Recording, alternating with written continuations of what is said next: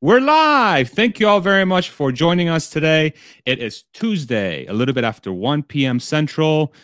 We found them. Dave Lee's back. How you doing, brother? Good, man. Doing well. Yeah, yeah. How are you doing? Good, man. You've been a busy man. I saw you. You spoke with Emmett yesterday.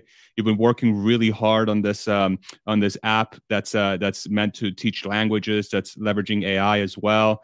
It sounds awesome. I know you've been working hard at it. From my standpoint, I remember you went on your trip for Yeah. with the big RV trip. Then you shared the story about you fasting and how you almost freaking died or passed out or something. And then you're like, I'm working on this thing. You disappear. And then people are like, oh my God, you have him on your channel on the panel tomorrow. Do you have him hostage? What happened? Yeah, Tell us all about what you've been up to, dude. yeah, it's funny. Typically I'm very focused on something, right? And typically it's been my family kind of raising my kids and also investing and monitoring my investments. And I kind of share my thoughts, right, with others on my channel. The past 3 months have been very different because I feel that there's been a tidal wave shift in artificial intelligence. And it's the biggest technological change of our lifetime, perhaps in the history of the world. And it's leading to some crazy opportunities that are going to radically transform society. And for me, it's a no-brainer to actually see what you can do with AI. See what kind of product or service or something that you can offer with AI. And so my focus has kind of shifted toward that the past few months. YouTube, as you know, like each video, it takes so much energy and focus. You have to have the title, the thumbnail, the content, upload, editing, all this stuff. And so I wanted to conserve my focus and energy for this new language learning app we're developing.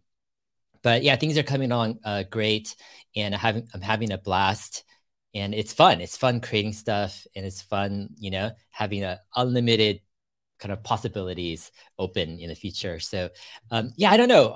I'm still wanting to do more videos. It's just that I think there's a conflict, where Sure. when I put my maker hat on, like I'm in it like all Yeah. day from morning to evening, and any distraction is like it's taking me away from making this app. But hopefully, maybe when it gets closer to release, maybe I'll have some more time. But yeah, that's kind of what I've been up to. Awesome, man. How do you have a sort of thought about when that thing will be ready? Because I'd love to sort of see it come to fruition. Do you have a thought as when it's Yeah, I mean, the problem right now is the language learning space is so competitive.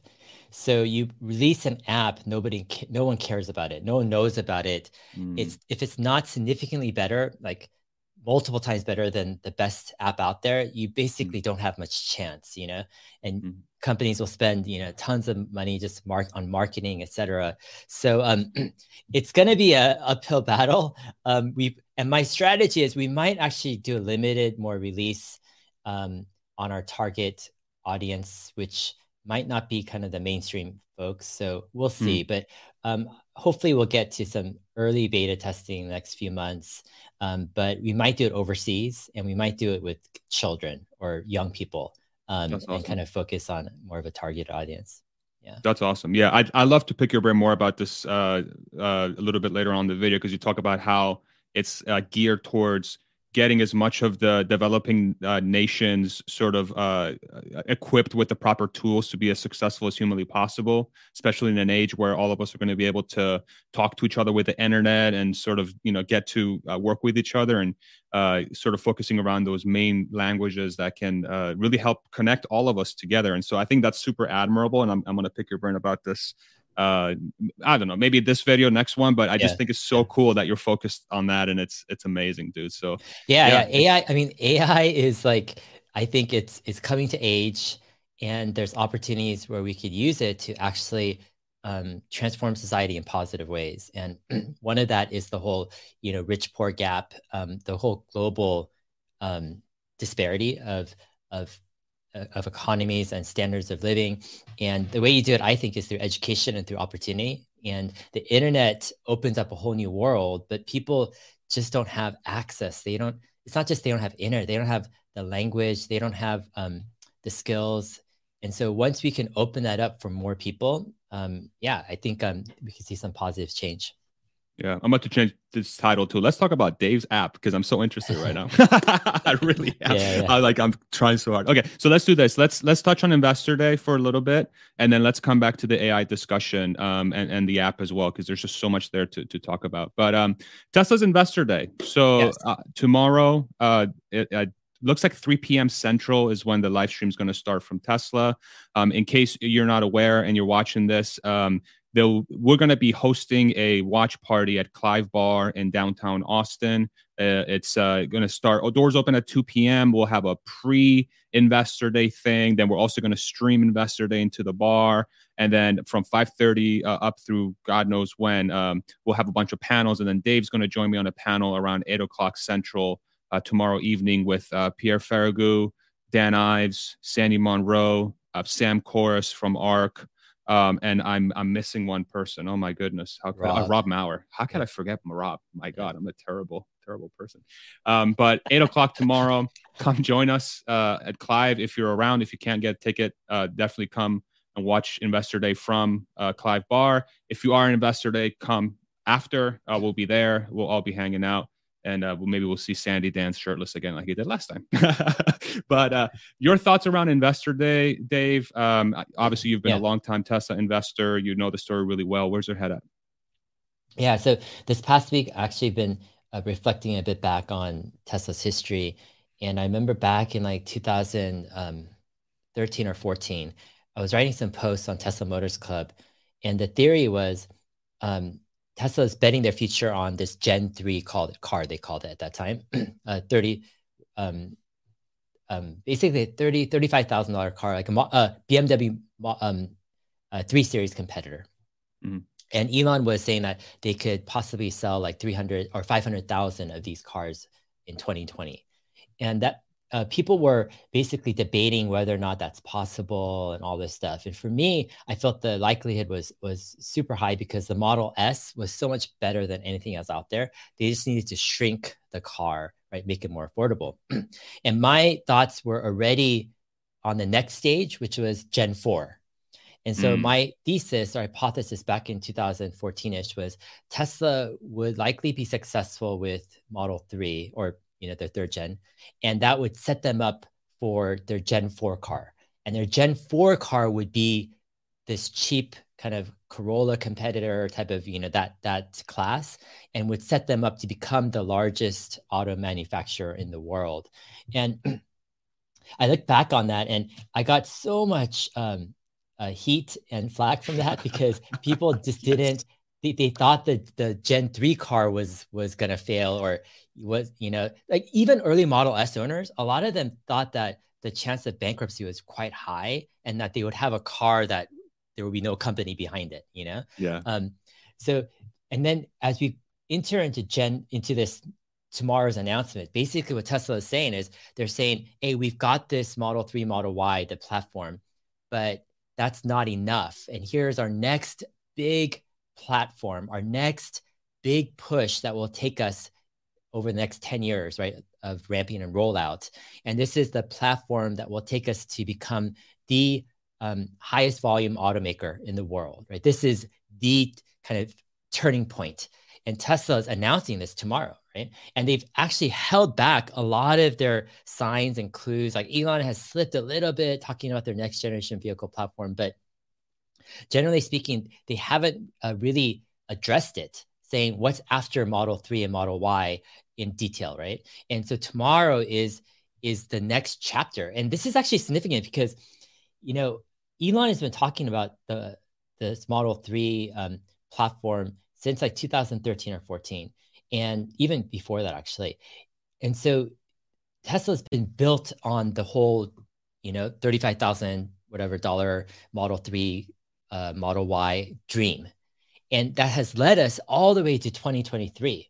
And so the question is, okay, what's after this? And so Tesla is set up to show us and a super ambitious plan to drop the cost of the car into the next level below, this entry-level luxury sedan, which is the Model 3 and then the Model Y, into the more economy class cars. But the Trojan horse, I see in this is that Tesla is not an economy car maker, right? It's as if you had, you know, let's say BMW or Mercedes, you know, offer a $20,000 car that was as good as, like, you know, almost as good as their 3 Series. It's like there's no competition against a Corolla versus a Mercedes. But even more so, Tesla bringing down their cost of their cars into their next category, let's say the $20,000 to $30,000 category, it's completely unfair because they're dealing with these economy cars that have completely compromised on everything about the car. Right? It's all about costs. If you drive a Corolla, it's like you can't compare it with, you know, a Model 3 or even a BMW or Mercedes or whatever entry-level class sports sedan.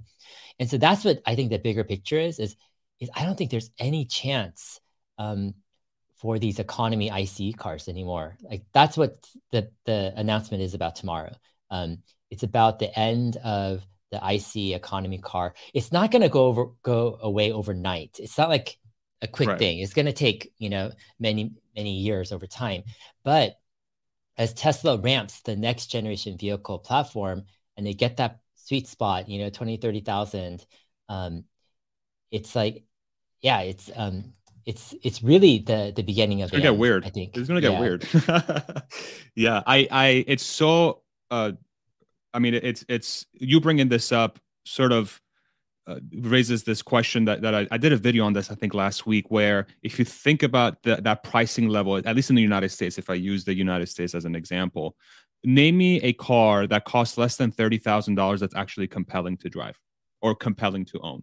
That is not just a point A to point B transportation system that you know, is going to basically, like you said, just prioritize cost. You don't get any extra features with it, really, that I can think of. Again, I could be wrong, that I can think of. And people, I think, have gotten very used to the fact that they could drive, you know, well, I'm going to buy a Corolla because I just need something to get me from point A to point B reliably and cheaply. That's why I'm getting a Honda Civic, and they're great for what they do. They're phenomenal. But what are two things that are weaknesses in that sort of thing? So the consumer, you don't really get something that I would argue is compelling, that can bring sort of that love and joy that I think a lot of Tesla owners agree on, that the cars bring to them. That's sort of very unique with that experience. And then two, the manufacturers don't make any money on those cars. They make all their money on SUVs and pickups. And so they have no incentives to make these cars better, because as soon as they do, they price themselves out of competition, or they end up losing more money, or, you know, no longer breaking even on those vehicles. And so I think as long as Tesla can keep a semblance of driving dynamics that are close to or equal to an EV, which obviously they will because it's an electric vehicle, and you compare that to a Civic or a Toyota Corolla, and you ask somebody to drive both cars, it's going to be very obvious which one's going to be better. You're going to have the screen for infotainment. You're obviously going to have the safety record. You're going to have access to the supercharger network. You're not going to have any maintenance. You're not going to be filling up with gas, which costs more than electricity, right? So you can start seeing how these different things start to stack up against each other. But I guess the big question becomes, is Tesla actually going to be able to come out with a, say, $25,000 to $30,000 car that is compelling? And from what you just walked through, seems like you're quite convinced that's the case. Is that true? Is that what you're saying? Yeah, I think the rationale is actually how Tesla designs their cars, where it's not an option to release something mediocre that's like a Corolla. You know? Mm-hmm. That's just not an option. Like Tesla doesn't, you know, consider that. It's got to be a great car. And so what Tesla considers a great car is not an typical economy car. You know, and that's the other thing is a lot of people thought the Model 3 early back in the day, let's say 2014, 15, they thought that it would be an economy car in a sense of its trim and its feel. And I remember I was like, no, that's not the strategy here. Tesla's not trying to make an economy car. They're actually going after, right, this BMW 3 Series market, that entry-level sports sedan market. And it will be a luxury car. And, you know, there were actually debate early on back in the day. It was like, well, what if Tesla services these economy, you know, let's say Model 3 cars in their service centers together with Model S and X's, it'll be a big downgrade of reputation. You'll have these cheap economy cars next to these luxury S and I X remember cars, that. and owners will feel like, what the heck, you know? It's like our luxury brand is shot. And I think it's a fundamental misunderstanding of what Tesla, their approach is. It's like, no, the 3 and Y, they were meant to be, you know, luxury cars. That's why Tesla services S, X, 3 and Y, it doesn't downgrade their brand by having 3 and Y. It's because they have standards. And here's the thing is, I think this next generation car, it's not going to be this like cheap economy feeling car, right? It's going to feel like a Tesla. And that's the biggest kind of knockout punch that I don't think people are expecting. Is this is a real Tesla car. It's not like a cheap, you know, separate brand, like a Yaris brand, or I don't know, whatever brand, you know, right. Like they're not making a cheaper Rio. brand. Yeah. That's not Tesla's MO. They're keeping their standards high. And that's why, I don't think anyone in the auto market in terms of OEMs, they're not prepared for this. I think there's a misunderstanding of what Tesla's about. They think, you know, Tesla's more like them. They think that Tesla's gonna, you know, cheapen the car and make like a Corolla, right? And that's the thing. Tesla's not gonna make a Corolla, right? Yes, they will make a luxury car in the $20,000 to $30,000 price range, but it will be luxury, and you can't compare it with anything else, right, in that price range. Yeah. So are you confident that they'll actually show this vehicle tomorrow? Or do you think they'll show plans? How are you thinking about this? Yeah, I don't know. I don't think it's to their advantage to release the design of the vehicle. I think it's an investor day, and I think if they just show their the back end, the infrastructure behind, right, this car, meaning you have the design of the car, but you've got the design of the factory, right, the machines, how it's manufactured and put together, and so the floor space, how much capex it takes. And I think that's what Elon was hinting at in the last couple earnings calls. Basically, like half the cost in terms of Tesla's cost, like twice the output, you know, of a factory, and I mean half the factory space. What all that translates to is like it's going to be much cheaper to build in terms of building new factories, because you'll have half the factory space, double the output, all this stuff. I don't know if Tesla will really be able to achieve those exact marks, because I think they're super crazy ambitious. But I'd rather that Tesla tries to go for these crazy, you know, marks. I think that's the goal, at least, that Tesla has. But yeah, I think that the focus is how will Tesla drop their costs so much, let's say up to half?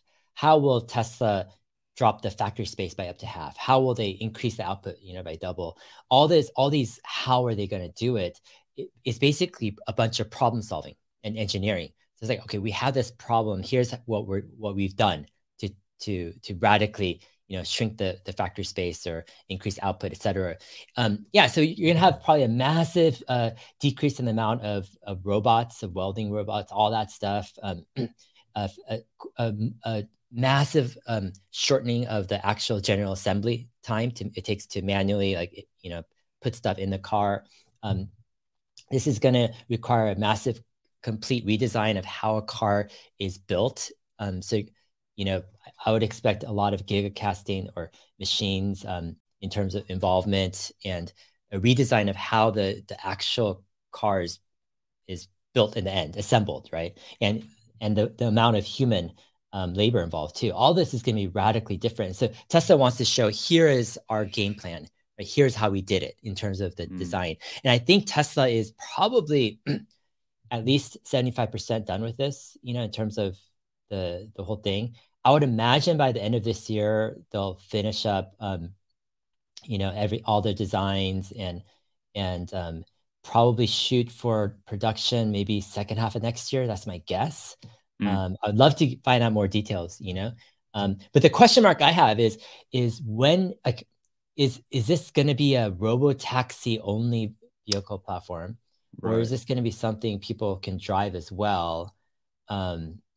Yeah, is Tesla going to sell this stuff? I mean, are they going to take control in terms of having their own robotaxi fleet? Or can people buy it and lease it? Or I don't know, just so many questions regarding for why sure. is this a robotaxi vehicle platform and not just a cheaper car platform, right? And Tesla's been very intentional to make sure that people understand this is a robotaxi vehicle platform, not just a cheaper car vehicle platform. So yeah, interesting. I remember when you and I spoke sometime last year. I think you sort of put this in my like this little nugget in my brain where it's likely that this whatever this is that it could be a robotaxi, like one that's purpose built for just hauling people around, optimized for comfort for all passengers, no steering wheels, no pedals, nothing like that. But then you're also there also seems to be another solution where it is going to be that Corolla disruptor, like that just destroyer. And the question between how those two platforms play with each other could be the strategy that Tesla embarks on. And this is sort of what goes through my head, and I love to pick your brain on this.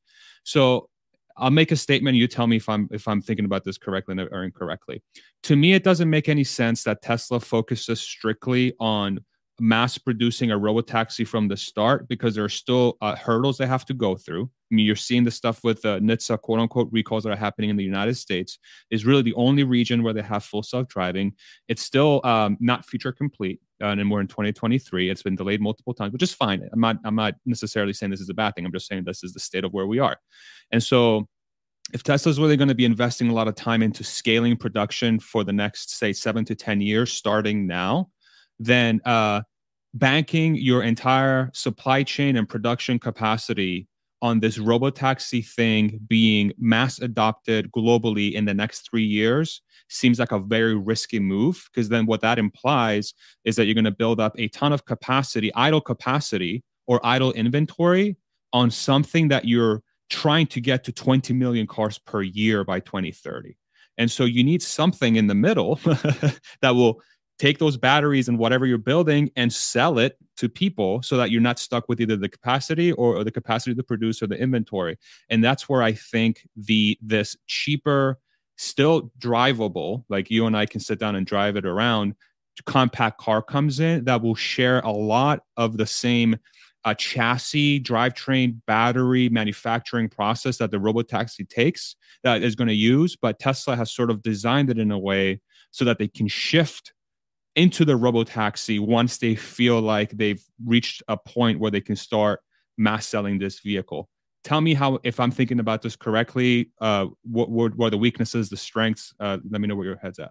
Yeah. No, I think you're seeing it correctly. Like there is a risk if you go all in on a robotaxi next gen platform that can only build robotaxis without a steering wheel, hypothetically. And if FSD is late in rolling out the robotaxi capability, then you've got all these factories and expenses and things that, you have factories that aren't building the cars yet or many cars because the technology is late. One idea, what do you think of this idea? What if Tesla makes the robotaxi? It's a robotaxi. Okay. It's okay. Let's say hypothetically, Tesla says, forget it. We're not making, human driven cars anymore. Right. It's like, we're moving on from that in terms of their next gen. And they're like, we're making robotaxi. These robotaxis don't have steering wheels and pedals, whatever. Because we're 100% confident we're going to solve FSD, right? But for the first few years, we're going to have a driver module that goes on into the robotaxi for the time being, right? Meaning this driver module will fit like kind of into this like kind of space where and you allow the driver to drive and do everything it needs to do. Basically, and we're only going to do it until our FSD gets basically mature and complete. That might be an interesting idea because that aligns well with this idea that it is a robotaxi next gen platform, right? It's about robotaxi, but it also can solve perhaps the interim problem of we don't know when FSD is going to be mature and ready, and there's going to be huge robotaxi rollout so people can buy these cars. But who knows? I mean, that might be engineering wise too complicated, to have this extra module that goes into like the car with, and that's a lot of parts, and you're talking about steering wheel and controls and pedals and all this stuff. But yeah, I mean, that is the big question, kind of, is how all in is Tesla going with Robotaxi in terms of are they just going to eat the risk of having idle capacity if FSD doesn't come quickly, or do they have something up their sleeves? I think they have something up their sleeves. They're not reckless. So yeah, we'll see what they show, I think, tomorrow. Yeah, where my head goes with that is if there it is a Robotaxi with a driver module added in, my biggest thing is like, okay, sort of what you talked about is the engineering effort, but like safety regulations, is NHTSA gonna allow something like that? Like, how does that play into, the impact? Because you think about a Robotaxi, in theory, they'll be designing these things that would have whatever NHTSA's definition is of a safe driverless car without pedals and wheels, and by 2028 or whenever that regulation comes out. And I would think Tesla would try their best to engineer that car based on those regulations. That might be, I don't know if they're going to be different from cars today or not. There probably will be a lot of similarities because they're going to be sharing the same road.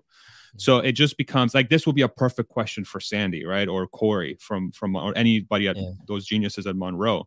Be like, okay, so is it better to just create a manufacturing process that allows you to modulate between the compact car and the Robotaxi, where maybe the amount of effort and change you need is only, say, 20% of the total effort and change that you need to do with the entire process, versus focusing on the Robotaxi platform and then adding something on top of it? And that to me sounds more complex somehow. I don't know why. It's because you're like forcing one thing on top of the other versus allowing the manufacturing processes,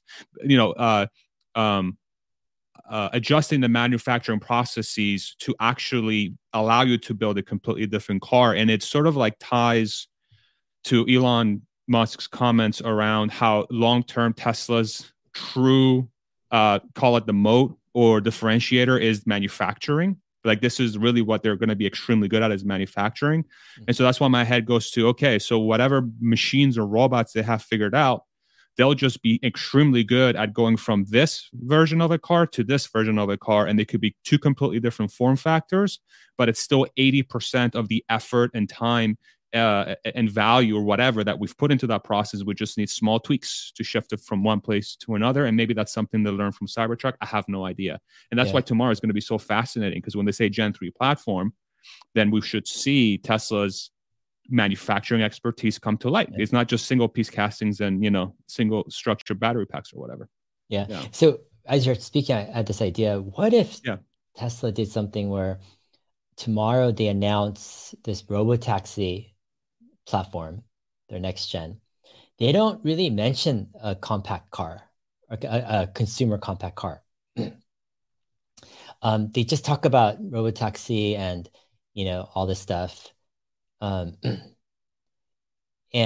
they give the whole back end, rationale, infrastructure, all that stuff.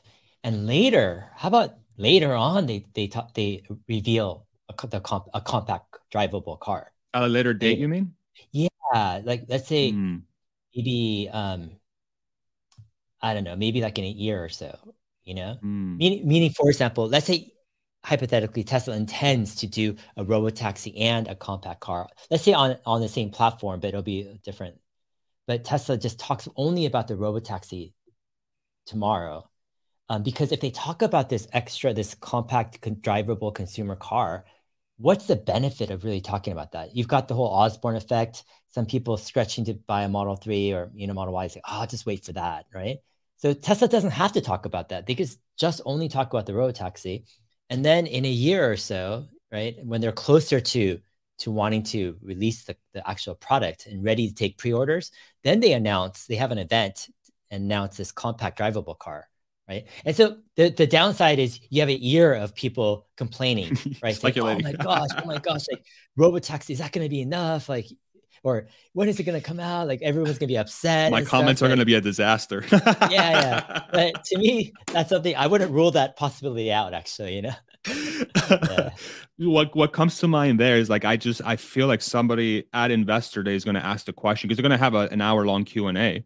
If they do that, I mean, somebody's going to ask, why don't you do like wouldn't you just put that on a compact car, And I'm guessing, Elon and Tesla would have to keep, re-saying, yeah, but when we're ready, we'll announce it. When we're ready, we'll announce it, or if we change our plans, we'll announce it. So, yeah, it's, I wonder, Yeah. and this is I why, mean, like, this is, go ahead. so No, it could please. be a backup plan actually. So let's say Elon could say, "Oh, we don't need that compact, whatever, drivable car, because FSD is almost ready to go mainstream, right? Yeah, but come on. Robotaxi. So what he does is he goes, that's his default, but his backup is this compact drivable car announced next year, Yeah. which in most people's like mind, that's the most realistic, probability. Right. But he still wants to perhaps, uphold this possibility that FSD is going to be good enough. I see that.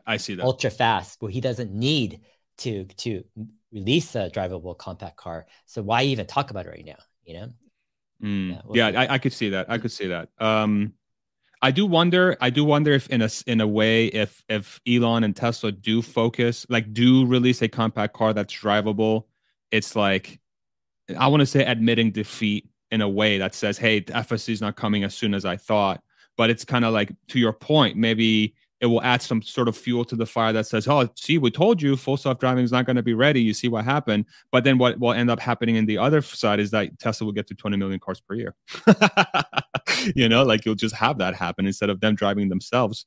Everybody will be driving them, and eventually they'll drive themselves. It's fascinating, man.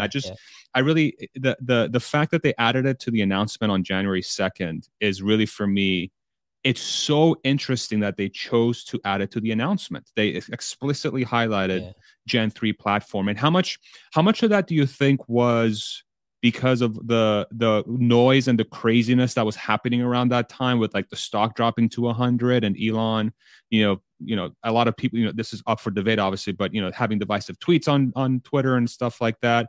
How much of that do you think was in response to that, and how much of this do you really think it's Tesla's ready to showcase the Gen 3? And we truly have something. Yeah, I mean, it's probably, I don't know if it's a clear-cut answer. I mean, we don't have the internal messages, of Tesla. But on one side, I would imagine Elon's been thinking about Master Plan 3 for quite a while. They're working on this robotaxi vehicle platform for quite a while. They're ready to hold an event anytime. Like they know their stuff. They've got a lot of stuff that hasn't been shared yet in detail by Tesla. And so on one hand, I think, this stuff would have been shared anyways at some point. But perhaps, there was some extra kind of reason to make the announcement and to hold it maybe in March. But then that's the thing. It could have been held earlier. It could have held last year with, Elon just sharing Master Plan Part 3. He could have had a Master Plan Part 3 Investor Day in fall, before, let's say, Tesla stock price. So, I don't know. I don't know if it's a clear-cut answer, exactly how it came about. But it does seem like there's some extra stuff. Like, for example, the last, I think, big thing was with the past couple AI days. You had Battery Day and a couple AI days. So you had, the backdrop set for what Tesla's doing on the technology side, but you didn't really have the backdrop set for what Tesla's doing on the manufacturing side and on the factory ramping side and that picture. And so to me, it's a great kind of complement to the Battery Day, the AI Day, and then you've got this, I'll call it like maybe massive scale, day, Investor Day. And those three put together present, I think, a more complete picture, of what Tesla's up to. Got it. So it's almost like giving context to the things that they've been working on that's fundamental. Here's the context as to how we're going to bring those things to market. Here are the things that are going to be presented. My gut tells me that it's going to have like a similar format to those days, where it's it's an hour and a half long keynote if we look at the sort of presentation, and I highly doubt it's going to be Elon by himself talking for an hour and a half. He's going to bring up a bunch of team members we probably never met before, and he's going to display the sort of how deep the talent roster is, and what it's almost like when we looked at the AI and battery days, there was like these different divisions sort of that were focused on those specific technologies that they're working on. And now if we're thinking about scale being its own technology, so if AI is a technology, battery is a technology, I don't know if scale is a technology, but let's just assume it's around because it's getting its own day, right? Yeah. So what are the divisions that go into that? Raw materials, refining, picking locations, building out facilities, platforms, right? And you kind of start conceptualizing those things. It's going to be fascinating to see what's going to be discussed. What are other things that come to mind when you think about Investor Day? Do you think you have to announce Gigafactory Mexico, right? I mean, that's got to come to mind, possibly. Right? I mean, that's the news from today. The Mexican president, Alamo, he actually announced in a press conference or in a Q&A that Tesla is going to build a factory in Monterrey. So we might get that. I think the structure I look at tomorrow is two main topics. One is kind of the materials problem. And the way I picture it is Elon basically cast this crazy vision, say, oh, we're going to need crazy amount of materials for the amount of terawatt hours we need. And it's not enough what we're doing. And so he's going to break it down into like 3 sections or something, or 3 problems they need to solve with, let's say, mining and refining, et cetera, and cathode, anode, whatever. And he's going to show exactly what they're going to do to fix and to solve these problems, right? And then on the manufacturing side, this will be kind of the second part. And he'll basically say, hey, we need to scale to make cars renewable, sustainable. Model 3, Model Y is not enough. And so he's going to show how, there are certain problems they need to solve to bring down the cost of the car radically.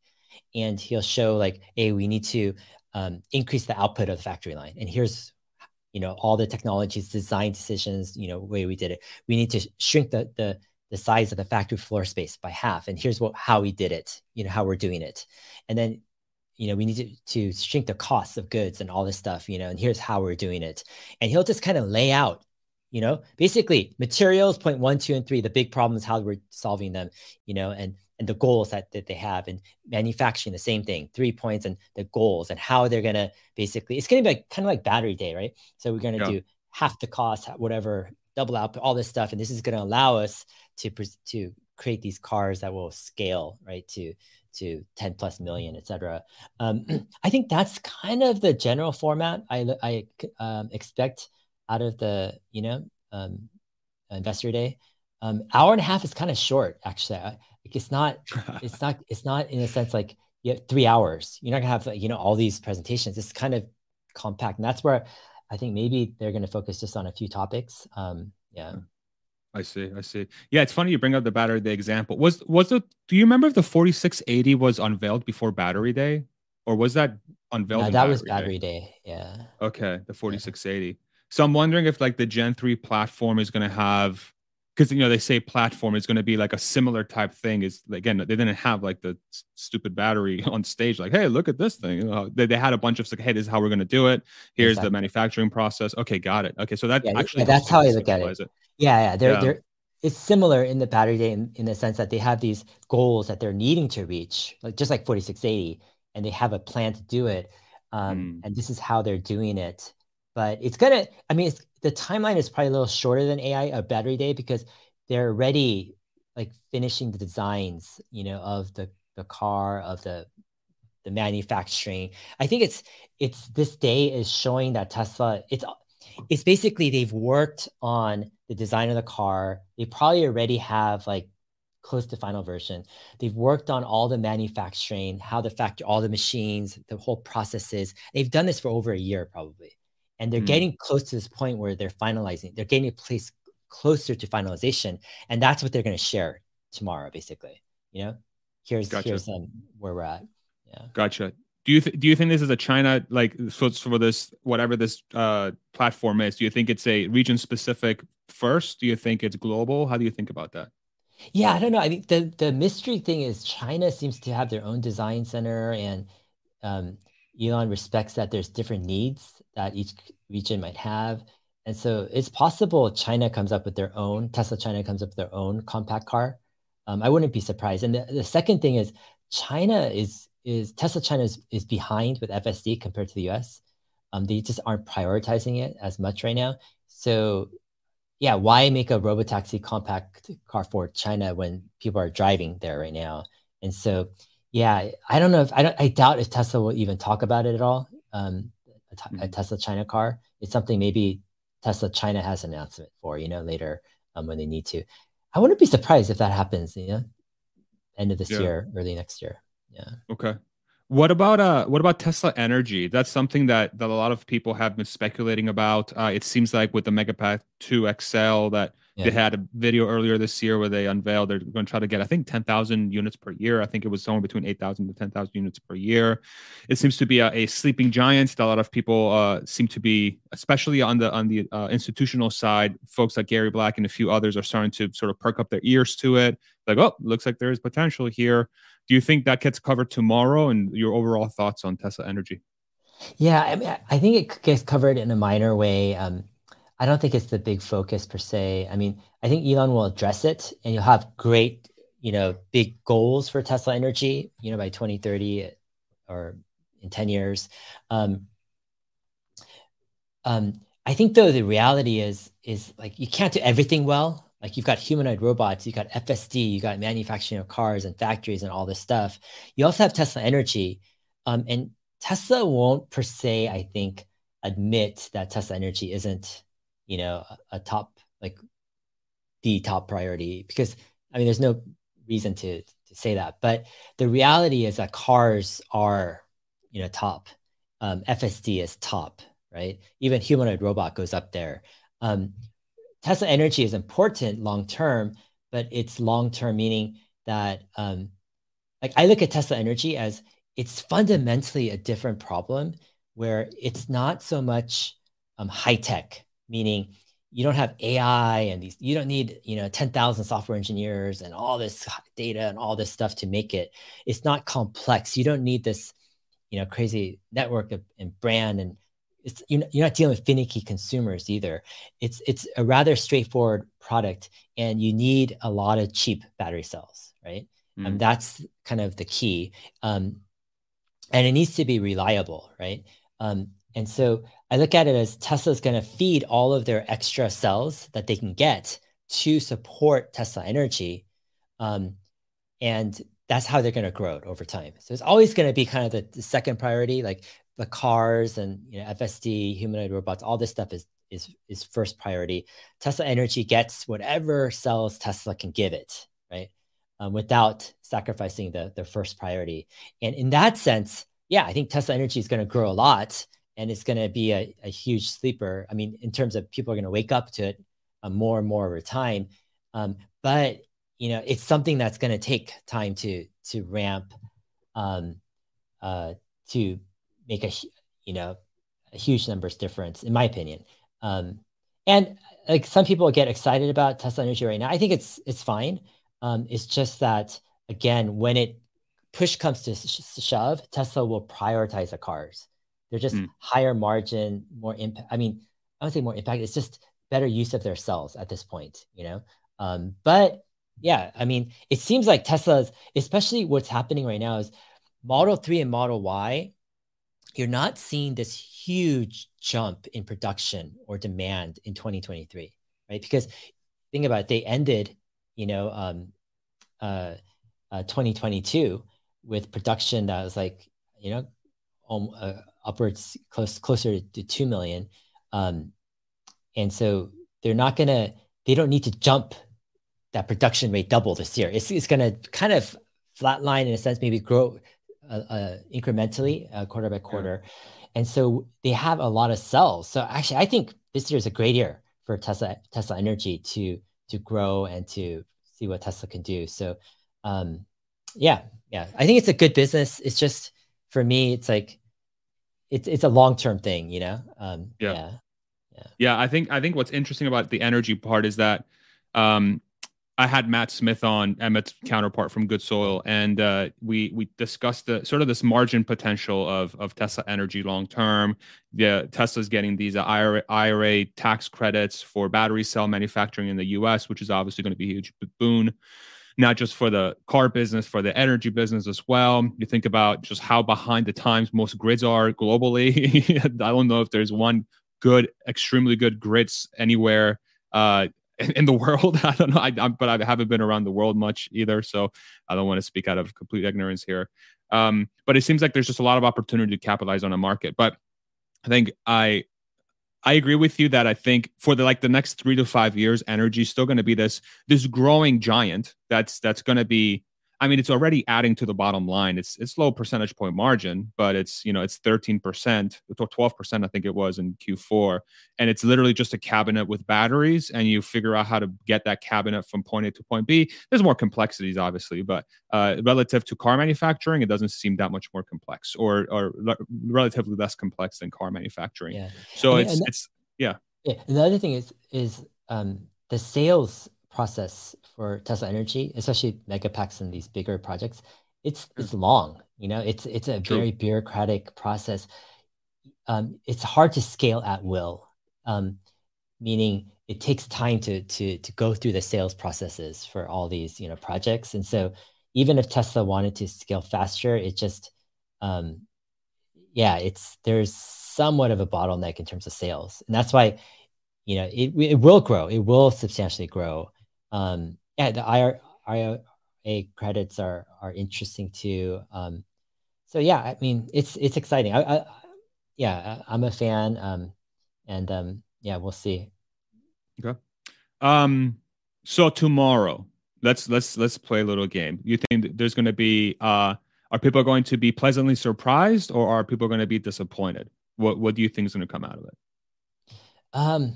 I think it depends on the person. If you're going to get excited about Tesla going into details of how they're shrinking or lowering the cost of the vehicle and increasing output and all the details, kind of like Battery Day.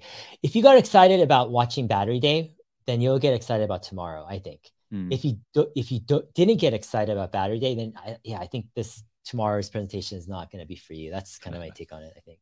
Okay, yeah.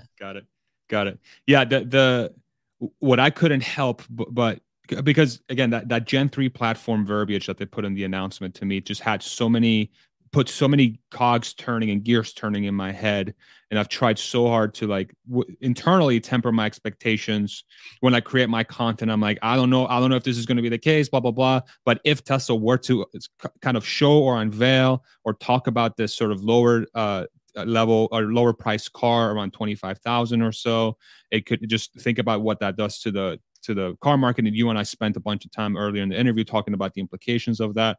So it's extremely hard for me to not be like, oh my God, please, please show something. But I think that the bigger takeaway is as long as they have a plan, as long as they show their plan on how they're going to reach that point, I think as an investor for me, is another data point that says Tesla is on the march to 20 million per 2030.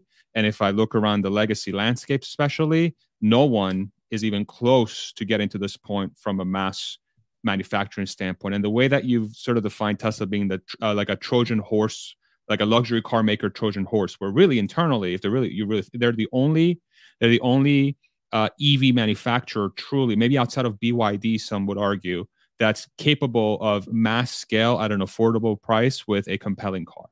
And in the next couple of years, they should be able to achieve that if you look at their previous track record. And tomorrow will either be a step in the right direction, and it could surprise as a step in the right direction, or it could be like, oh my God, what is Tesla doing? But I highly doubt that. I feel like Tesla has shown a pretty good track record of when they lay out a plan, they're always late, but they continually move towards that plan. So it's going to be fascinating. And if you're in the comments, we will have a Q&A section towards the end. We're going to hit a couple other topics as well. But if you do have questions for us, do stick around for the end. We'll be sure to hit as many as we can. Let me sort of shift gears slightly to Elon, Twitter, some of the things that's going on. Where's your head at? Because you and I went on your channel. And I got you so worked up, and it was awesome to see. We got passionate Dave. It was amazing. People loved it. It was fascinating. How do you view that now? Do you think Elon has chilled out a little bit? Do you think there's still some complications there? Where's your head with that entire saga? Yeah, I mean, I think um, it's kind of this natural thing where uh, sometimes Elon will push the limits, and then based upon what happens, he adjusts his behavior. And yeah, I think he's becoming he's trying harder to be a bit more careful in some tweets on and how he approaches things, but yet he still, is tweeting what he wants to tweet. Um, I think, yeah, it's an interesting, I think, area or arena where Twitter is not just a technological problem, but it's a kind of social, political, cultural, nuanced problem that it's really hard to come up with a grid of how to like solve it. Um, and I think Elon, he excels engineering wise, where Tesla, SpaceX, Neuralink, Boring Company, they all have kind of a physics grid where you could, use to solve problems. Um, and Twitter has that angle as well, to make it a better service and add features and all this stuff. But there's also this other thing, it's a hybrid of a product in a way, where it's not just an engineering thing, it's also this other monster of a product, right?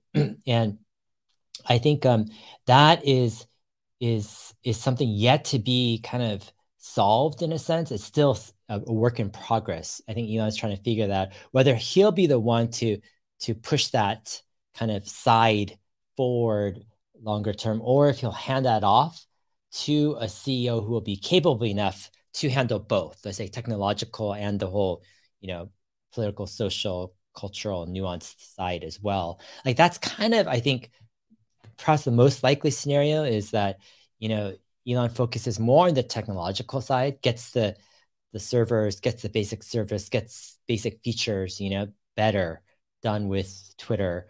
And he, by the end of the year, another CEO comes, he appoints that can continue what Elon started technologically, and also on the other side of the humanity side of Twitter can continue kind of Elon's ideals, but do it, in a an effective way too. So we'll see. I mean, I think the verdict is still out there.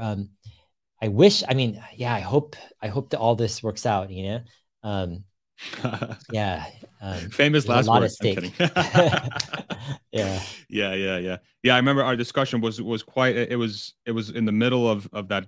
There was just so much. There was so much going on. It was such a unique. If you think back to like Tesla's arc and Elon Musk's arc of the last 10, 15 years, it's just such a unique little time in history that we went through that just brought so many different variables forward that were like you were it's like you were in like a horror house, and like every time there's like a door opens and a ghost comes, like and then you keep walking. It's like you keep getting surprised every time you take a step forward, and it's kind of like, okay, how do we navigate through this? It was it wasn't necessarily that Elon was acting that he wasn't being Elon, is that he was being Elon in an arena where Elon hasn't in the past been vocal in, but he approached it in a very Elon way, and I think that was quite. It was just challenging to navigate through.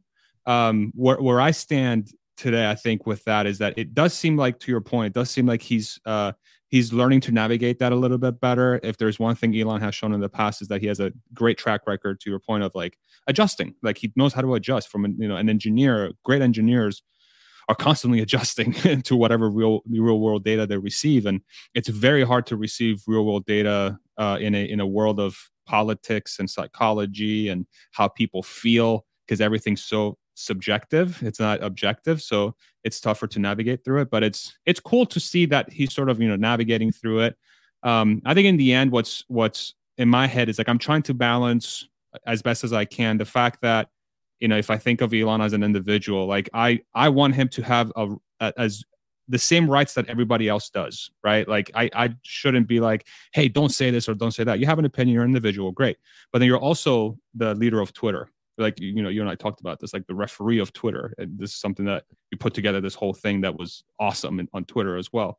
But like, what does that mean within that context? And how do you move forward in a way so it can be as fair as humanly possible to all the players, and so that people feel like they want to play in this game, right? What if you want to call it a game? Yeah. And the way you outlined that, I think was a great guide, at least for me, to conceptualize this dynamic, and I think it was helpful for others as well. It's just such a fascinating time that I don't think any of us expected to be in, but yeah, I guess it's par for the course for Elon. Let me ask you this question before we move on to a little bit of AI. So think back to 2011, 2012, when you started those, I forget exactly when you started those mega threads on Tesla Motors Club, which, by the way, if you're not familiar with Dave's work and you want a time capsule of how people viewed Tesla back then and how they view it now, it's like a great way to go back and sort of compare the tone back then and the tone now, and you get a lot of the same similarities of, oh, it's not going to happen. Like kind of like you said, it's not going to happen. So check those out. But you had you seem to be very, very honed in on the fact that Tesla's long-term success was so big that it was not just investing in, but it was potentially generational. So now we're in 2023. Do you still have that same level of conviction? And if you do, why is it? Has anything changed since that time? Yeah. So for me, there's a lot of things that check the boxes that Tesla's not just on the right course, but is in a much better place than even I would have imagined, 10 years ago. One of them is going to be tomorrow, I think, where I think the level of ambition for the next generation platform is actually much higher than I would have expected. I think the level of which they're going to try to bring down costs and deliver a fantastic car is going to actually be very surprising. So that's one thing. Second thing is, full self-driving is such a big market. It's like bigger than autos, than cars itself. And to understand that, you have to think about cars are cheap, actually. They're just cheap in a sense of they're machines that you drive. The majority of the value in terms of cars are in the actual driving. For example, if you had a person who was going to say, I'm going to drive you everywhere you go, I'll be your chauffeur for the next 10 years, right? That's worth more than the cost of the car, obviously. Oh, yeah. I'll drive you in traffic, I'll drive you anywhere. And so it shows the question should be how much. yeah, exactly. It shows the value is not necessarily in the machine itself, it's in the driving, the labor of driving. And so that's why autonomous vehicles, that's why FSD is a much bigger market than, the hardware, right? The cars. So yeah, this is going to be interesting. And then the other thing is humanoid robots and Dojo, what Tesla's doing on the AI front. So yeah, and like they're in I think the best spot they could be in. Lots of fantastic things going on. There is this question mark, I think, moving out past 2030. And that's kind of where I like to kind of move a few steps ahead because, I want to see like what they're setting up ahead. And I like the next gen platform. I like FSD. I like humanoid robots, right? But AI is changing radically, and it's changing fast. And it's going to be interesting how Tesla navigates kind of the whole market. One example is you've got this humanoid robot, but the other half is the software. It's like the mind of the robot. It's like who's going to be in the brain in terms of conversing and talking with this robot, right? Is Tesla going to develop their own, large language models that think and talk and et cetera, solve problems for people? Or are they going to partner with a group? Who does Elon like in the field to partner with, to put that brain inside the, doesn't seem like he likes anybody Optimus. Right now. Yeah. Will Elon start his own thing, right? And I don't, to be honest, I don't know if Elon can really start it inside Tesla. He could if he wanted to, but I think you might have, like, there's pros and cons. If you want the best AI researchers in the world, the easiest way to get them is equity. You know, you basically say, hey, you get percent of the company or whatever, you know, this is going to be huge. And you can get the top of the top. If you bring them into Tesla, like you tell them we'll give you some equity, but the equity doesn't like, it's not like big percent of the company. You know, Tesla's market cap is so high. So you basically have to do high compensation, right? Basically high salary and then also, you know, stock, but it's not necessarily like as lucrative as a startup would be, right? The benefit of doing a Tesla is you could say, oh, Tesla as a company, we're willing to fork over billions of dollars in training and compute costs, right? To build this thing. But on the flip side, there's actually negative or challenges of doing a Tesla is that Tesla right now is a complicated company in the sense that as Tesla has changed and matured over time, there are a lot of institutional investors, and institutional investors own the majority of the company, who aren't necessarily looking for a risky bet. You know, they're like, who cares about large language models? Why are we spending billions of dollars on this? What's the point? You know, let's make cars, right? Tesla, you're a car company. Like, get your act together, right? Higher margins. Like, they want higher margins. They don't want, you know, the next whatever big, you know, thing to compete with ChatGPT. It's like, who cares, right? So that, yeah. So in that sense too, it's like, you know, would Elon really start something in Tesla when he owns, like, let's say, you know, 20% of the company? But it's like, if he could do something outside of Tesla, give more equity, recruit better people, who knows? But then you've got this funding problem, right? Meaning you have to fork over a lot for compute. And so then Elon would probably have to bankroll that, you know? He might have to fork over, you know, a bunch of cash, maybe $1 billion a year or whatever for this enterprise.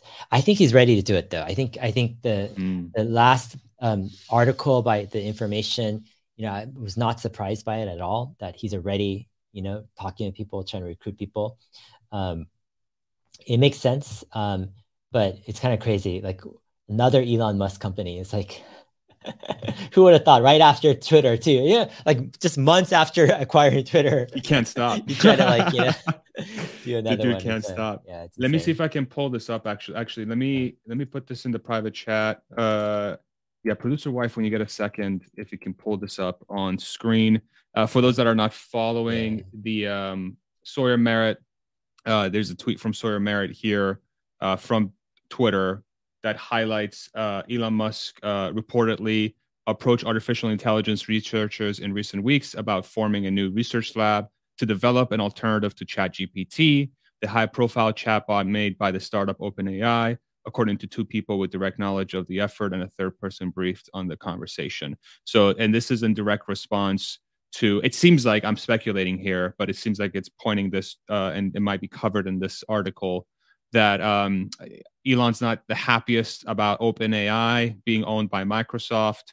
You know, OpenAI was designed to be its own entity so that it was open, to try and really advocate for AI safety, and so that it was open source, so that there's no controlling interest around it that could potentially make it, you know, not democratic or potentially dangerous. And the opposite happened. And then you had Andre joining OpenAI, and then Elon unfollowed Andre. You had this whole thing. You know, I don't know if it's probably a bigger deal. It seems like a bigger deal than it actually is. Maybe, I don't know. Maybe, I don't know if you have some thoughts there, Dave, but just wanted to give some context to the people. Do you think this is a done deal, or how are you thinking about this? Yeah, I think Elon, my personal opinion is I think he will do it. And a big reason is so much has happened in the past few years with large language models, where we really got to this place where these large language models, like OpenAI's GPT-3 and now 4, ChatGPT, they're moving beyond just kind of, you know, giving facts or translating, you know, sentences. They're moving into this arena of like logic and thinking. And this is the big jump that's taken place in the past a year or two. And this is why ChatGPT can write a book, can, write essays and do all sorts of crazy stuff, even though it does have some deficiencies. But we have this big turning point, and it's a lot of the cutting edge researchers are feeling that AGI is not too far away, and that this is the precursor of that. And what Sam Altman of OpenAI, the CEO there, his vision is that there's only going to be a few big players providing the foundational models of AI in terms of large language models, because it's going to cost too much to train these models. So he only thinks there's going to be a few players.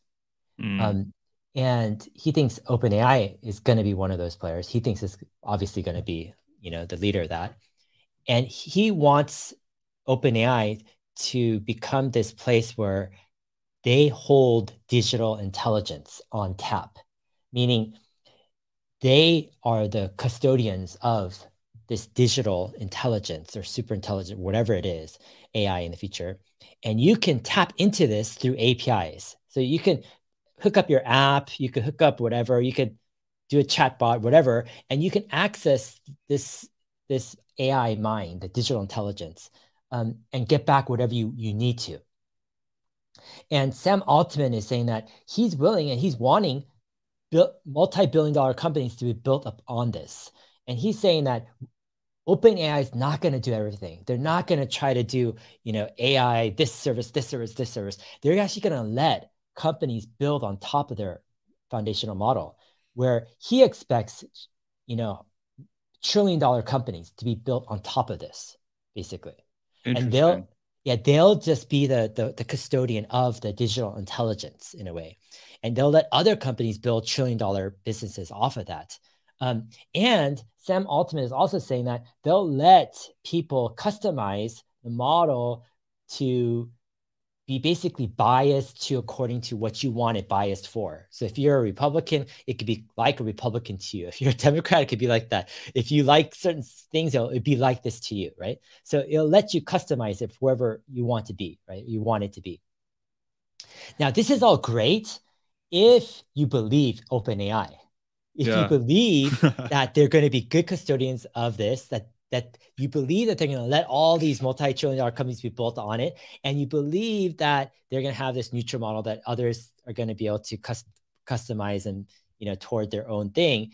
Now, if you're skeptical about this, if you're skeptical about OpenAI and how their motives are, their financial incentives are set up, and maybe you've worked with OpenAI in the past. Maybe you've even had a role in founding OpenAI, right? And you had I don't want to say a fallout, but you had a disagreement and you went different I wonder paths. who you're talking about. This seems like completely, Maybe you just don't believe, and trust all of this. But you do think that there's only going to be a few players. Perhaps only one even, or two, maybe. And you do think that whoever is a custodian of digital intelligence on tap is going to have an outsized influence on the course of history forever. Like it's going to change. It's going to be basically the most influential influence in society. Whoever is a custodian of that digital intelligence on tap. Now, if you think that, do you want to be left out of the game? Do you want to be left out of that, of influencing society like that? And if you think that this is messed up, if you think the leader is not trustworthy, and you have some insight, intuition, or feelings about this and experience, like what are your options here? What are you going to do? Okay, let me try to conceptualize this from my stupid brain, and then you tell me if I'm thinking about this correctly. So Sam and others think that in the future, 10, 20 years, there's going to be like, I don't know, let's just say 7 brains, artificial brains that society are going to be able to plug into either through as a company or an individual. And those brains are going to essentially solve whatever problem or offer whatever service or product through that brain. And maybe there's those 7 different brains, maybe specialize, are really good at everything, but maybe have us like maybe one of them is extremely good at solving life's, I don't know, hardest questions around how to build societies. And then there's another one that's extremely good at building, I don't know, freaking companies that make teapots. I don't freaking know, right? But whatever. The seven different brains specialize. And each one of those brains, it's going to be owned, or they're going to be custodians. There's going to be a small number of people that will be responsible or trusted with ensuring that that brain is, I don't know, as good as possible or as fair as possible or something. And I guess that's where a lot of this might a lot of questions arise. And that's how the future is going to look, I guess. Did I somewhat explain this? Yeah. Okay, somewhat. So a few kind of notes on that is not 7 brains, more like 2 or 3. Oh, snap. Okay. And the reason is these brains are very, very generalized, meaning the layers you build on top of that, if you're, these supposedly the foundational models, they'll let other companies fine tune and customize the model to fit a niche, like but these models are very general, meaning they'll do everything basically. It's like rent-a-brain, basically. Exactly. It's like your brain. Yeah. Think of a human brain, general. You figure out anything eventually. Like think of it as it's a digital brain, right? But think of the power of this digital brain as like you're tapping into like 10 trillion brains, that are generalized, and you could ask it to do whatever you want it to do, right? And there are only a few players, 2 or 3 of these brains. And the reason why is because if you have this generalized brain, and if you don't have a brain that's comparable to that, you have you can't compete with it, because it's just so good at so many things. It's like so good at let's say 1 million things. It's like crazy. If you're only good at like 100 things, like why would anyone use your brain when the other brain is good at everything and even better than your brain? And so you have to be as good, but in order to be as good as that brain across 1 million things, you have to have as much training and compute power to train that as that brain, which it's going to be hard for people to do in the future. And so, 2 or 3 brains, and it's not 10 or 20 years down the road. We're talking about much, much, much, much sooner. Oh, I mean, we're talking about like, I mean, this people decade? Don't want to pinpoint the time because it's always shifting and there could be problems and challenges. But we're talking about much, much sooner than that. We're talking about this decade's timeline type of stuff. So here's what comes up to my brain. What that was the worst joke of all time, but I said it anyway. What if Sam's brain that he built with other people becomes the most powerful brain, and it becomes like even if it's one of the 2 or 3 players, right? What's stopping those individuals from becoming by far the most powerful people on planet Earth?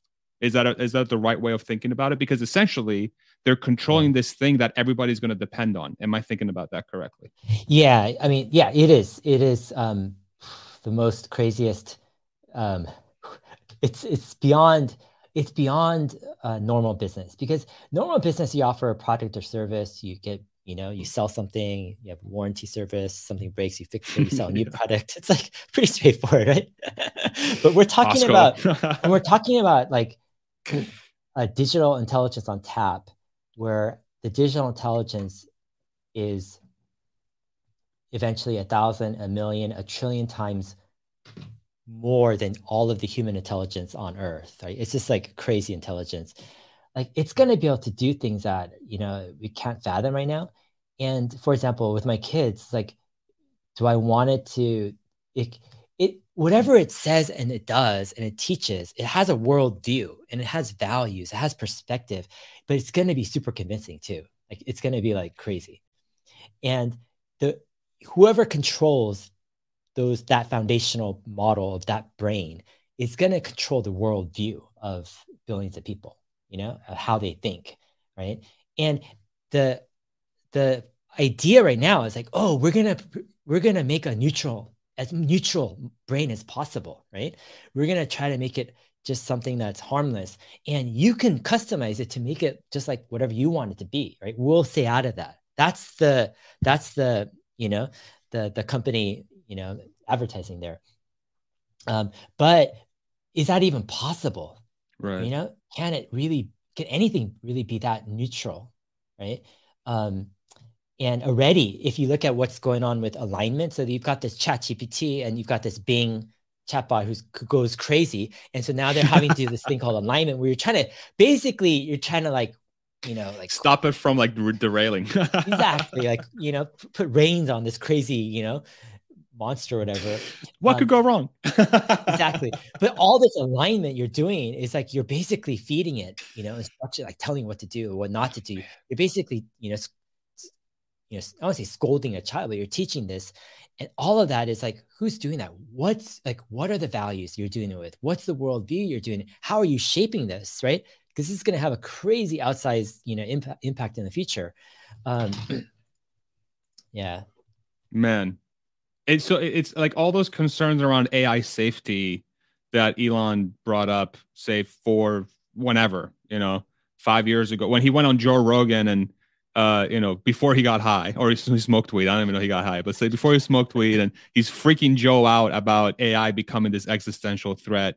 Okay, so I'm not going to say it's necessarily going to be bad. So maybe I'll ask you this question. So given that, maybe I'll ask about the potentials first, and then I'll ask you the next question. So obviously we've explored just the tip of the iceberg of the complexities that arise from having a technology like this in the near future that is going to be developed, and it's going to have a number of people that are the custodians over this incredibly, just mind-blowingly powerful technology that is potentially super, super dangerous in a way, quote unquote. But at the same time, it's also going to allow us to do so much more as a society for a fraction of the cost one would think, because now you have, instead of hiring a team of 100 incredibly smart engineers and idea folks or whatever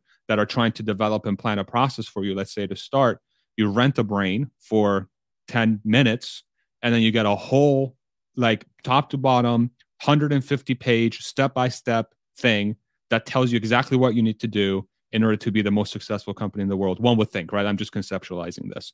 So talk to me about some of the flip side. What are the best things that could come out of this potentially? What are some things that are going to be disrupted in the next, say, in this decade that perhaps we're not thinking about, and how AI will impact that in a positive way?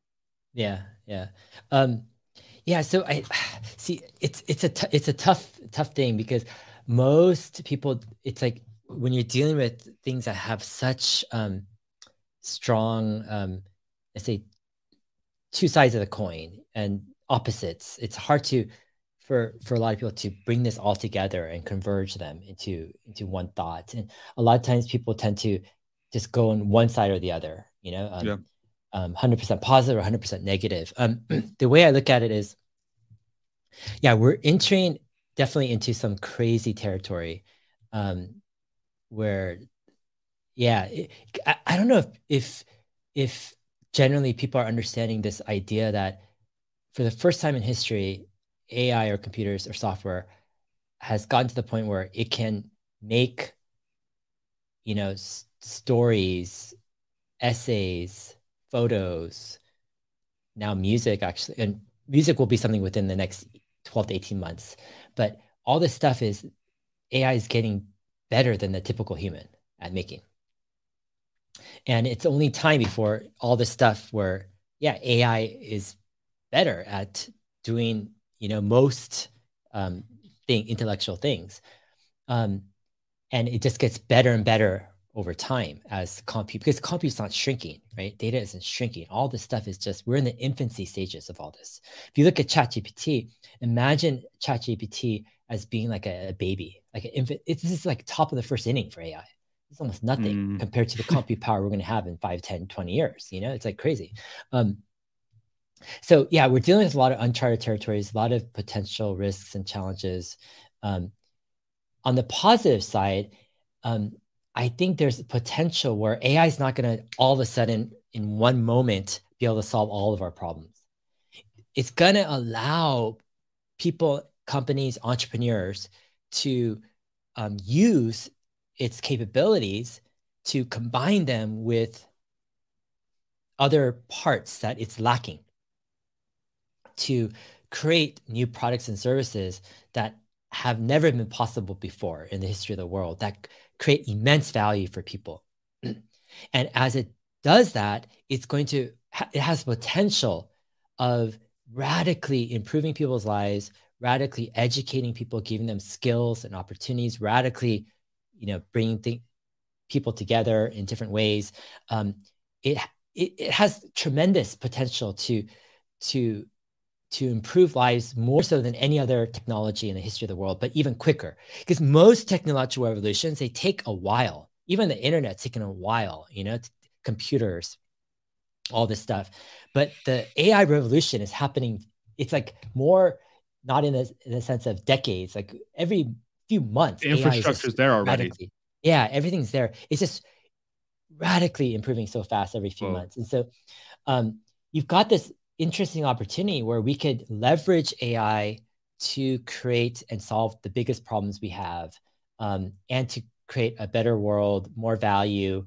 And in that process, we need to work on figuring out how to tame the beast, basically how to make sure this thing doesn't get out of control and be used against us. Now, my big concern is that throughout history, humans have discovered many solutions and cures to many things, but have humans really figured out the cure to kind of like this human condition? Are we really less, I guess it's like the condition of the human kind of heart, I would say, like that is something that I don't know if we've really, made much progress over time. And that concerns me. Is give people a lot of power, a lot of free time, what are they going to do? Are they going to be super productive, or are they going to be on TikTok, right, or whatever the next generation is, and like give people power of becoming, of moving together? Do they become mobs, and like just do crazy stuff in terms of like canceling left and right, or do they do good together, right? That's the bigger question. And that's kind of the concerning thing, I think. But while we have time, I look at it as maximize what you could do with AI for good. And if you're lucky and you have a business that does well, and use those resources to make sure the future is good, the AI is used well. So you said while we have time. Okay. So are you more optimistic or pessimistic on this whole thing? Because I remember this was the one of the questions I asked you when you first came on my channel. You were my very first interview, by the way, that people that follow this channel. Dave was my very first interview on this channel back in 2021. He was so gracious to give his time. And one of the first questions I asked him was, as a parent, about given all we know now, and it was like during COVID and crazy division and stuff, I asked him, are you more optimistic or pessimistic about the future? And now, almost a year and a half later, we have this whole AI thing going on. So let me ask you this question again. Are you more optimistic or pessimistic about the future given all you know now? Yeah. I look at it more as like, when I look at, I have to be more optimistic, because if I am more pessimistic, I can't take action. I can't do things productive. So I'm more optimistic. That leads me to action, to do things.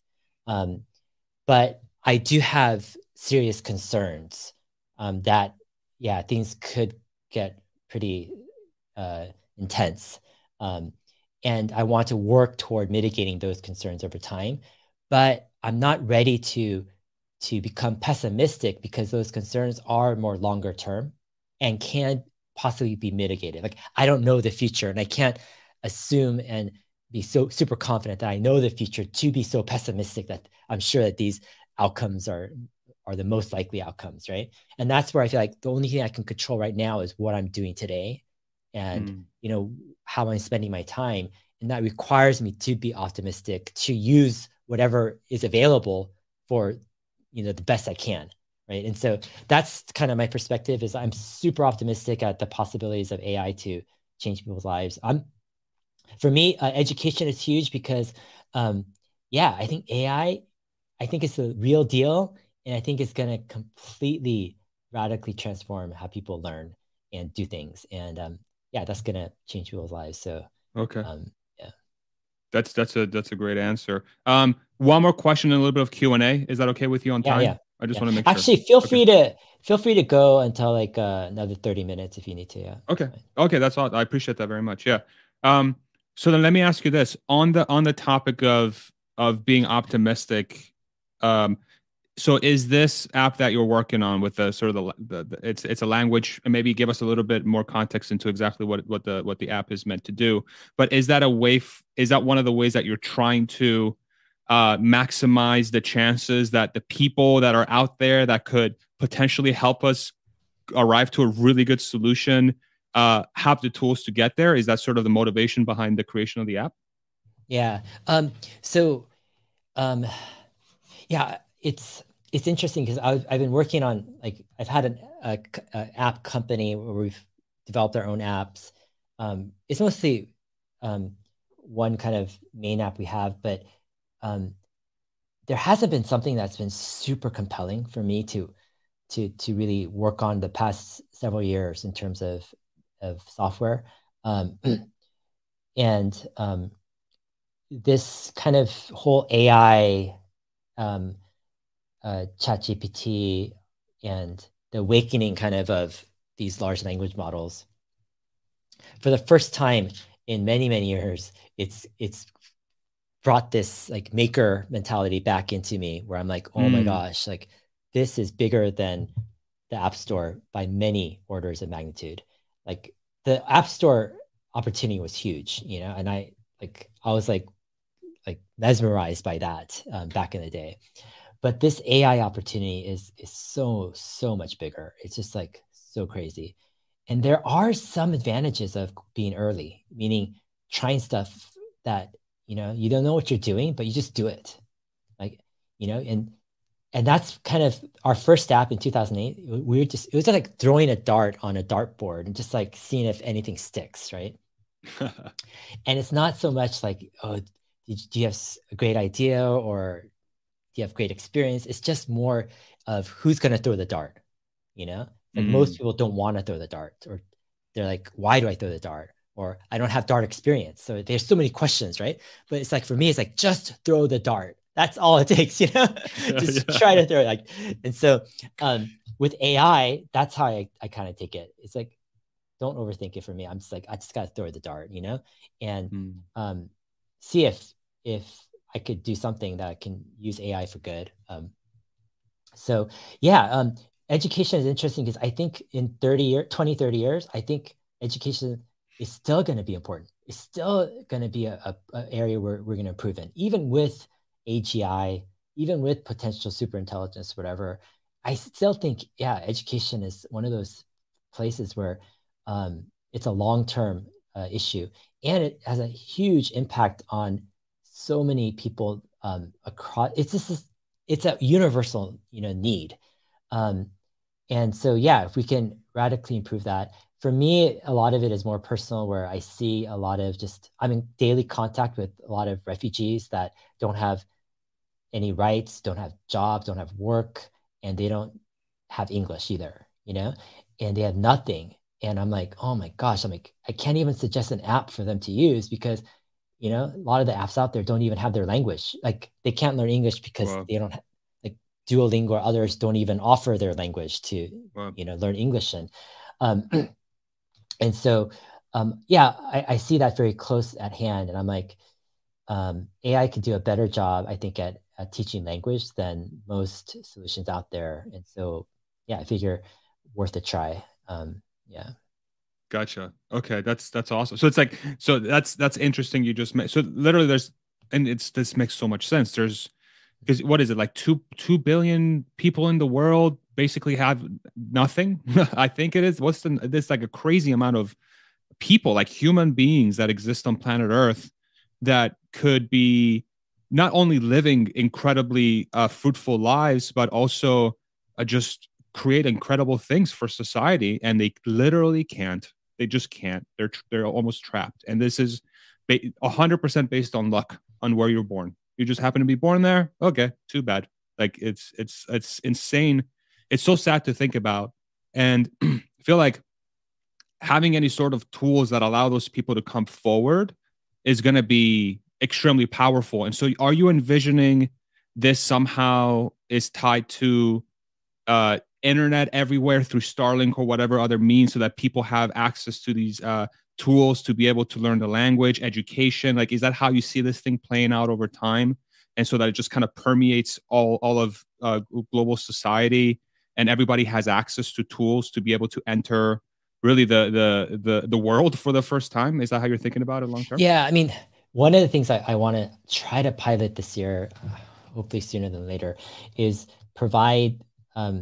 We're talking about the most kind of toughest people in the toughest of situations, but like give them an amazing free program or app that's better than anything out there to learn language or English, and then to hook them up with internet and a device, and to pilot a program,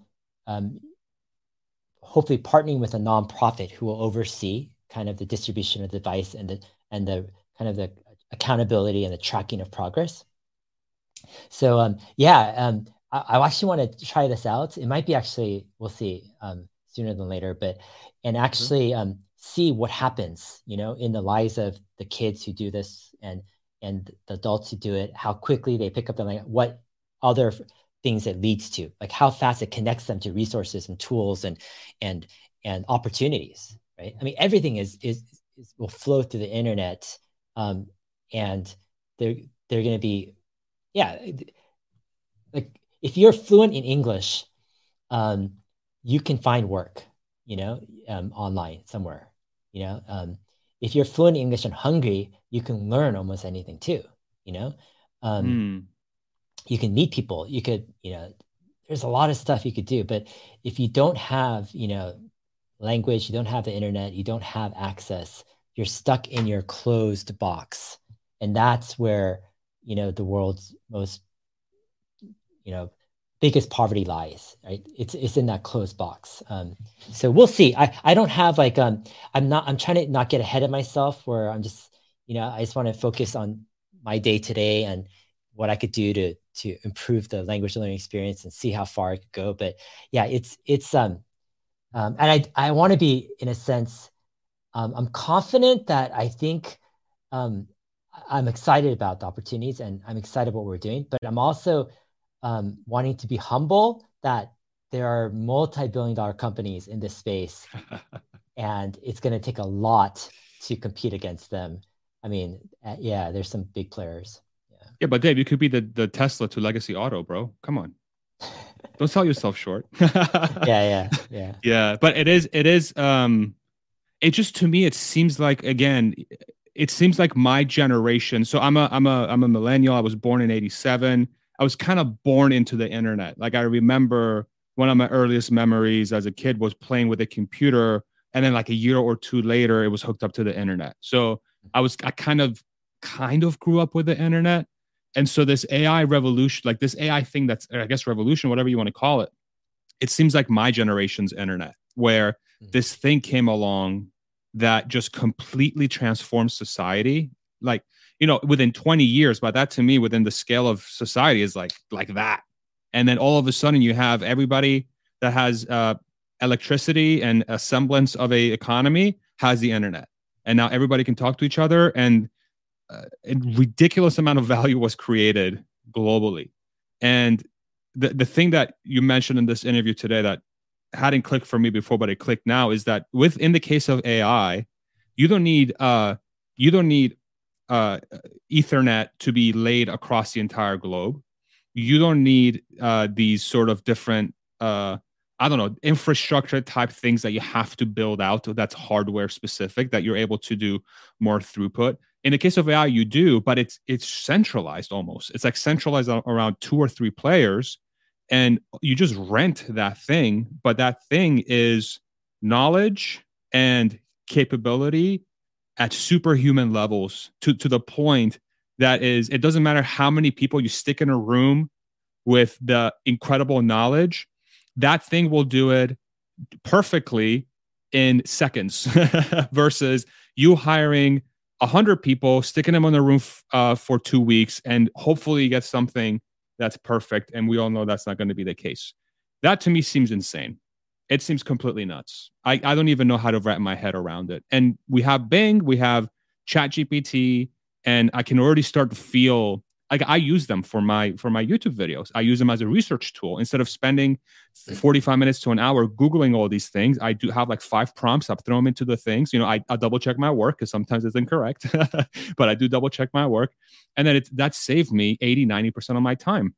Just extrapolate that out into the future, you know, and it's the potential is limitless. So man, I don't know, man. It's just, it seems scary. It seems scary, but it seems amazing at the same time. And I think that's when innovation truly takes off, is when those two things come together, I feel like, because that's where all the potential lies. Okay. Yeah.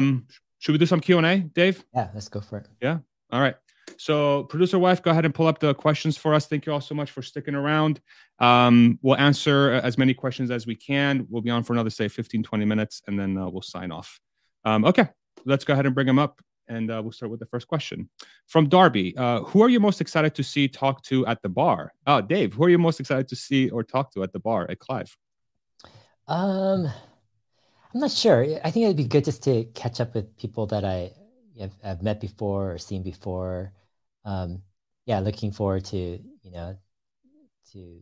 hanging out with Rob and seeing if some old timers like Gally and others might be there. And I love to just actually chat with just folks that just are who have a connection with me through my videos.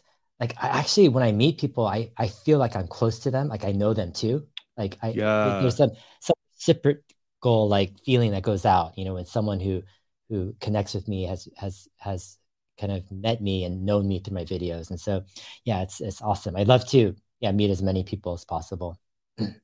It's so fascinating you say that, because I talk to my wife about this all the time. Is like whenever I had the chance to go to these events, is like I feel like I feel like I know you. Like what's going? It's the weirdest thing, and it's like it's amazing how things how things can bring people together, and that you're like my brother. It's just so weird. It's fascinating. Let's do the next question. So cool.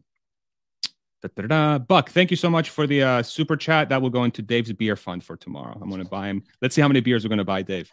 Do you think the Robo platform will have trunk seats frunk format, or will it reposition seats to the rear to maximize luggage space for 4? How do you think about the form factor?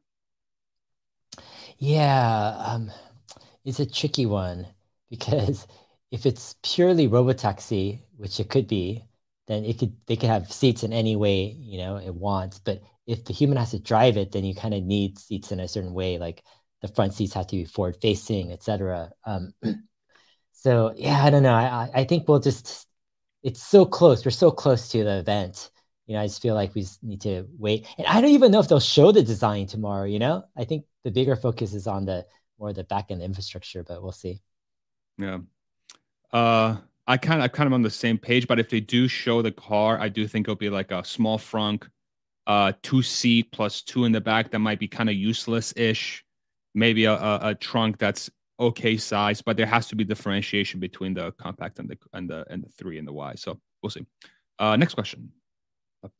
Crest question: how many years until the factories need 0 humans to build the cars? 5? I don't know about that, but I think a lot more than that. What do you think, Dave? Yeah, I think it's like more like 20. Mm-hmm. Yeah, it's just because there's all these edge kind of tasks that are going to require humans, I think. Like humanoids will gradually get involved with assembly and different stuff, but you're always going to need humans to oversee stuff, I think, you know? I mean, not always, but in the next 10 to 20 years, I think these humanoid robots will need oversight, and, you know, there's tasks here and there until you do get real, not just AGI, but something beyond AGI that's able to do stuff better than humans, then maybe you don't. But yeah, I don't know. Do you think by then they'll have Tesla Bot helping out within 5 years, doing something? Yeah, I think they'll have Tesla Bot doing something within a year, like just even not a lot of quantity, just some Tesla bots doing something. Yeah, I think but the question is like, how much will they be doing, and how many of the robots will they be deploying? And yeah, we'll see about that. Got it. Next one. Robert, question. What do you think of Wyoming's insane proposal to ban the sale of electric vehicles by 2035? What? I didn't even know this was a thing. Have you heard of that? I'll pass. I'll pass on. I don't know. Yeah. What? Wyoming banned electric cars? No way. Yeah, I'm looking it up. Oh, yeah. So USA Today article. Here, let me put it in the private chat. If you want to bring this up, producer wife, we'll look at it together. Wyoming lawmakers push for electric car ban and to limit sales by 2035. This was published January 17th of 2023. Scroll down for us a little bit, and then just real quick, we can look at this together. Oh, look, Nissan recalls some cars. Is the article coming up there? Yeah, so let's see. Wyoming's vast stretches of highway coupled with lack of electric vehicle charging infrastructure make the widespread use of electric vehicles impracticable for the state. And so thus we should ban them. Okay. I think it's a non-issue. There's all these bills or people who want to propose bills, crazy bills. It's crazy stuff. It's not going to pass, I don't think, and nothing to worry about, in my opinion. Yeah, same. Just weird. It's just, lobby groups just trying to protect their interests. Yeah. I think it's really what's going on here. Okay. Thank you for pulling that up. Let's do the next question. And T-Nelly, question. Why is Elon still so concerned with the current small population decline negatively affecting future labor supply if he's confident bots will be doing majority of that labor within 20 years? How do you think about this question? Yeah, I mean, it's a good question, because typically if you have such a, let's say, outsized elderly population, you don't have people to take care of the elderly population, and there's no desire, everyone's just supporting, the elderly population. They're not building stuff and doing stuff, right? You have a really messed up future there. But yeah, if humanoid robots are taking care of elderly, and you do have really capable, digital intelligence inside the humanoid robots, yeah, it's an interesting thing. I think Elon tends to think more many hundreds of years or even thousands of years, what will happen if the trend continues. Thus, we need to change the trend. But yeah, interesting question. Yeah. I think it's more just I think maybe Elon just really loves humanity, and he doesn't, he's talked about he doesn't want humanity to go out like in diapers in a whimper or something over time. So it's just maybe his love for humanity, where he just wants people to be around, and perhaps in his head he has a vision for people still being able to do things. But we'll see. It's concerning regardless, but we'll see how we navigate through it. Let's do the next one.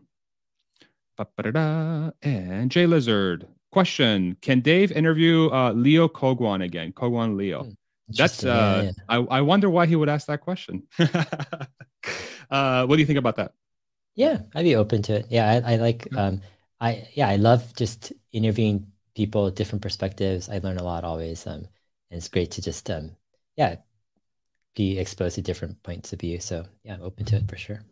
Have you been following that saga between Kogwan and Elon on Twitter? All that stuff? Not too much. I kind of stay away from. Yeah, it's like smart. It's unfortunate. I kind of stay away from this stuff because I don't want to use too many brain cells on stuff that I can't change or be productive with, Yeah. So anyways. Smart man. You know what my wife's going to say once I jump off? Listen to Dave. Stop being on Twitter for so long. Guaranteed. I could learn a lesson from that big time. I appreciate that answer. Let's do a few more. Next question. Tom, shout out Tom Nash. Tell Dave I bought the overpriced chair and Sony lens because of him, and I love it. Nice. Sounds like you give him some recommendations. Yeah, awesome. yeah. Thank you, Tom.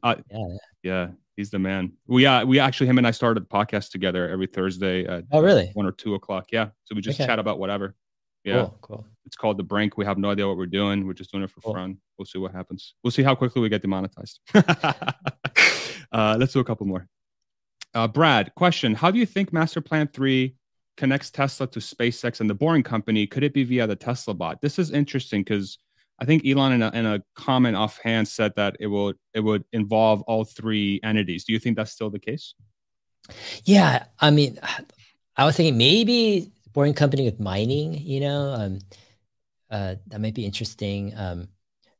SpaceX, I don't know, internet somehow to either the cars or some other need for internet that maybe, I don't know. It's but those two seems the most like if there is crossover, if they're referred to in the master plan, like Boring Company's specialty is digging, and tunneling, and SpaceX's specialty is launching stuff in space and basically satellite constellation internet. So if there's some crossover, it might be between those areas somehow. Gotcha. Okay, let's do the next one. Next question. Crest. How likely is it that we will see a new CEO compensation package tomorrow? It is very relevant to investors. That's a fascinating question. I have some thoughts about this. What? Yeah, I don't think we'll see it tomorrow. It's not the right venue. Like that's like basically what happens with these CEO compensation plans is the board will draft something, and then they'll have like an announcement, release the plan, and then have a vote. Right, a shareholder vote at the annual meeting. So this is not the forum to release a compensation package, in my opinion. You think he'll get one this year though, right? Because I think he hit all the tranches for the previous one. No. Yeah, I mean he did. Yeah, he's definitely hit all the tranches. It's possible. Yeah, we'll see. Yeah, definitely possible. Yeah. All right, let's do two more. Let's do the next one. Eli, what if GM did not crush their EV1? Would there be a Tesla today? Yeah, I think the question is also like if there was, actually, if GM was a bit more competent of a company, meaning they actually cared more for their vehicles and they had a priority for EVs and they didn't crush their EVs, then I don't think, I don't know if Elon would have taken those steps, the radical risks and steps he needed to take to establish and to grow Tesla. But I think it's a combination of not just like a lack of interest in EVs, but like it's not just a lack of interest, but a willful kind of rejection of it. And like this incompetence of just wanting the status quo. Like these cars are generally like, they're not improving that much over 20 years, it's just like similar.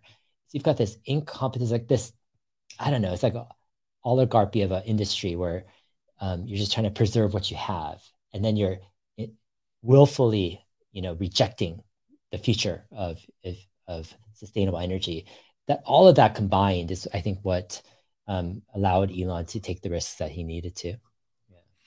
If you're not familiar with the backstory of this question, for those of you that are watching, there's a documentary called "Who Killed the Electric Car." I think it's on Netflix. I forget exactly where it airs.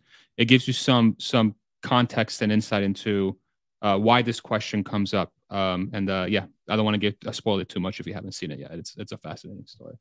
All right, let's do the last question, and then we'll go to some closing thoughts. Thank you, David. Question: will Tesla make a commercial Sprinter van based on Cybertruck platform like the 3Y Share? There's been like a lot of speculation about this, a larger SUV like a Tahoe style. Where's your head at with this? Yeah, I definitely think we're going to see a Sprinter van type of van soon, maybe within a year announcement. Will it be based on the Cybertruck platform? Possibly, maybe similar chassis. I don't know, but yeah, I think it's definitely possible to be based on that platform.